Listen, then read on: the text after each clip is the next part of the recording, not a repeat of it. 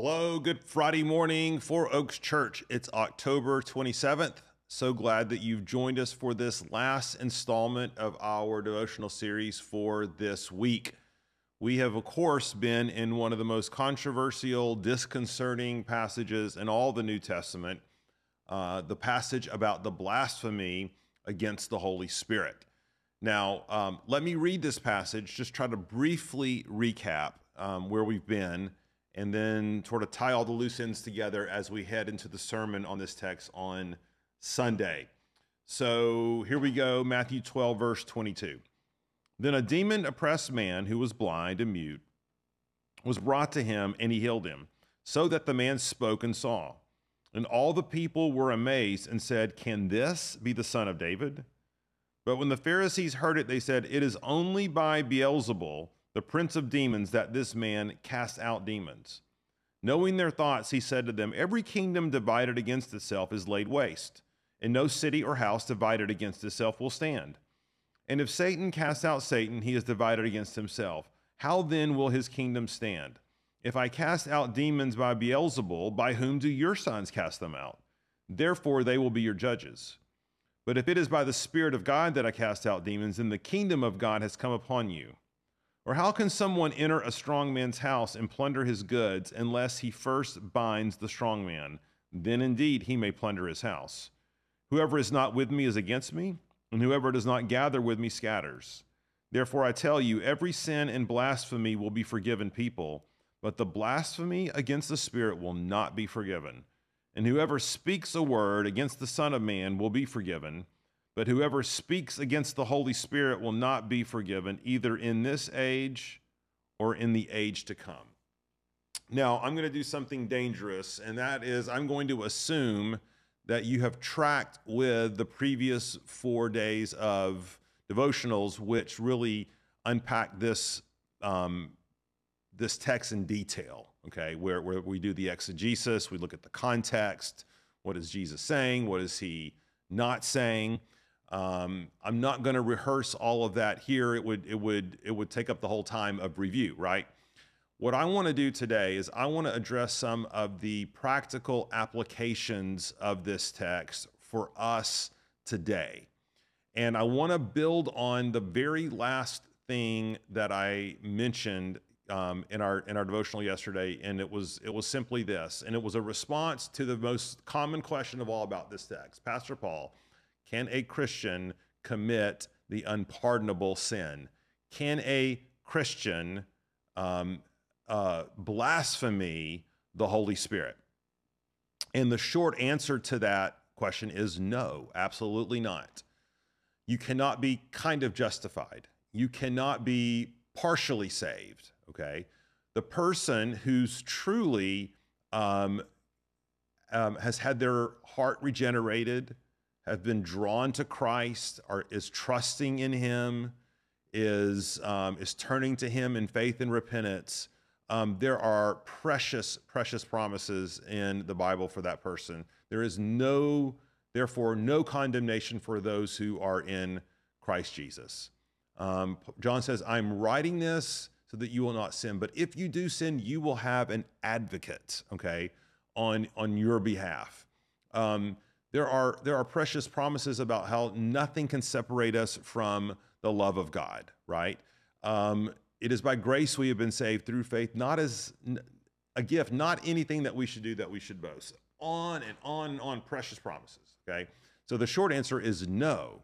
A truly born-again, regenerate Christian cannot commit the unfathomable sin because the Holy Spirit lives within them, okay?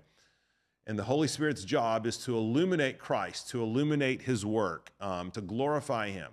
Now, who is in most danger then of committing the unpardonable sin, which is the blasphemy of the Spirit, which is being fully convinced of the identity of Christ, being fully convinced by all the evidences, just as the Pharisees were, but yet refusing to believe, and instead, in fact, going through the whole facade of saying that the power one observes, that one knows is coming from Christ, is actually coming from Satan himself, okay? That's the blasphemy of the Spirit.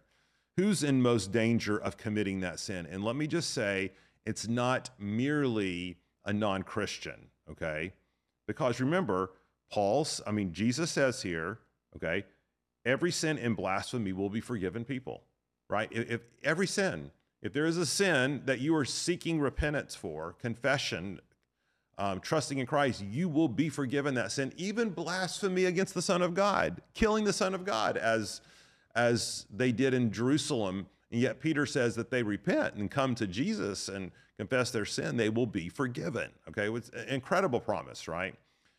But this blasphemy against the Spirit is not a sin everyone is in equal danger of committing if you're an unbeliever.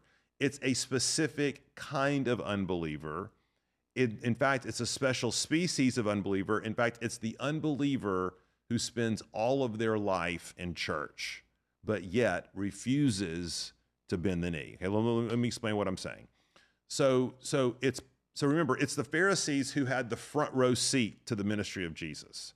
It's the Pharisees who were the gatekeepers. It was the Pharisees who were the guardians. It was the Pharisees who saw, they could not dispute the evidences of the work of the Holy Spirit.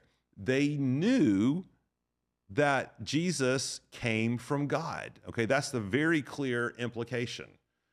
But instead of acknowledging that, bending the knee, confessing, repenting, they hardened their hearts further, and they attributed the works of God to the works of Satan. And that is where they crossed the line of no return. They were irrevocable. They refused to repent, okay? And thus, God sort of passed over, right? They remained in their sins. And so what does that have to do with us today? For the Christian, for the person who grows up in the church, maybe they hear the gospel, maybe they read the Bible their whole life, maybe they're even convinced, okay, that Jesus is from God, right? He's the way of salvation, but yet refuse to follow him, yet refuse to bend the knee, who harden their hearts, all the while knowing that he is who he says he is, but making a very conscious decision not to repent, not to change, not to turn to him in faith, but to shake their fists and to go on living their life.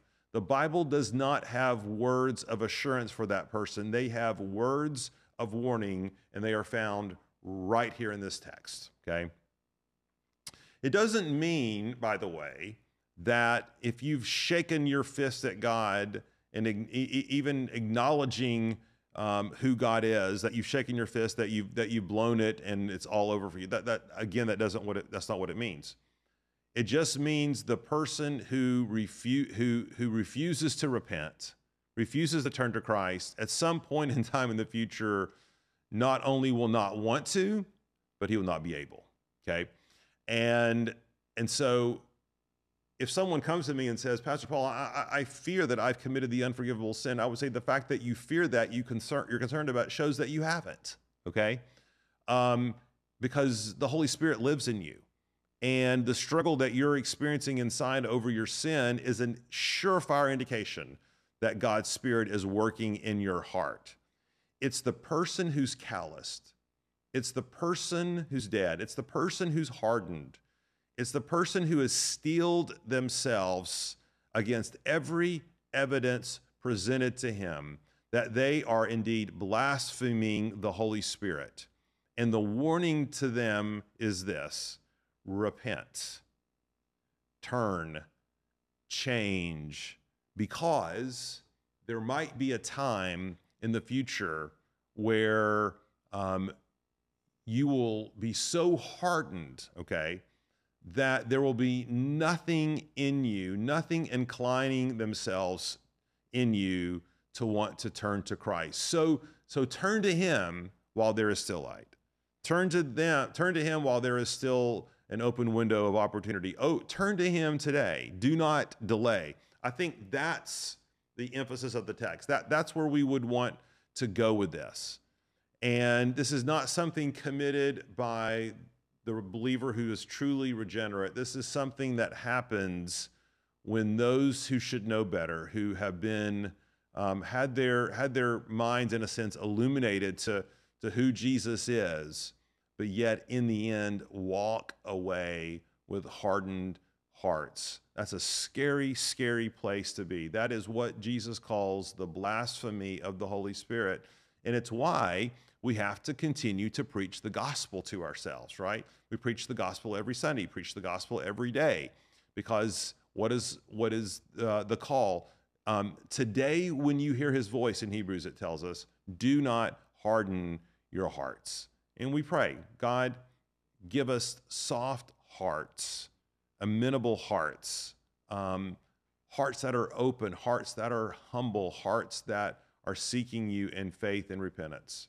And I think for those who are truly trusting in Christ, the fact that you struggle and then you can read this text should be a great assurance to you that Jesus forgives, and I'm quoting verse 31, every sin and blasphemy, even those against him. What a great encouragement that is to us. The only unforgivable sin is the one people refuse to repent of, and that is faith in Jesus Christ. All right.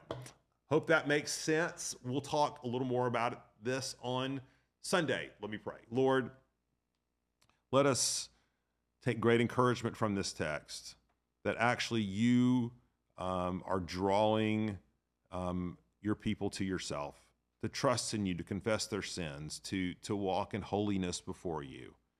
And that this is not a passage that needs to hang over us. It's a passage we need to draw encouragement from, even as we pray for you to open eyes and hearts for others to know you. In Jesus' name we pray.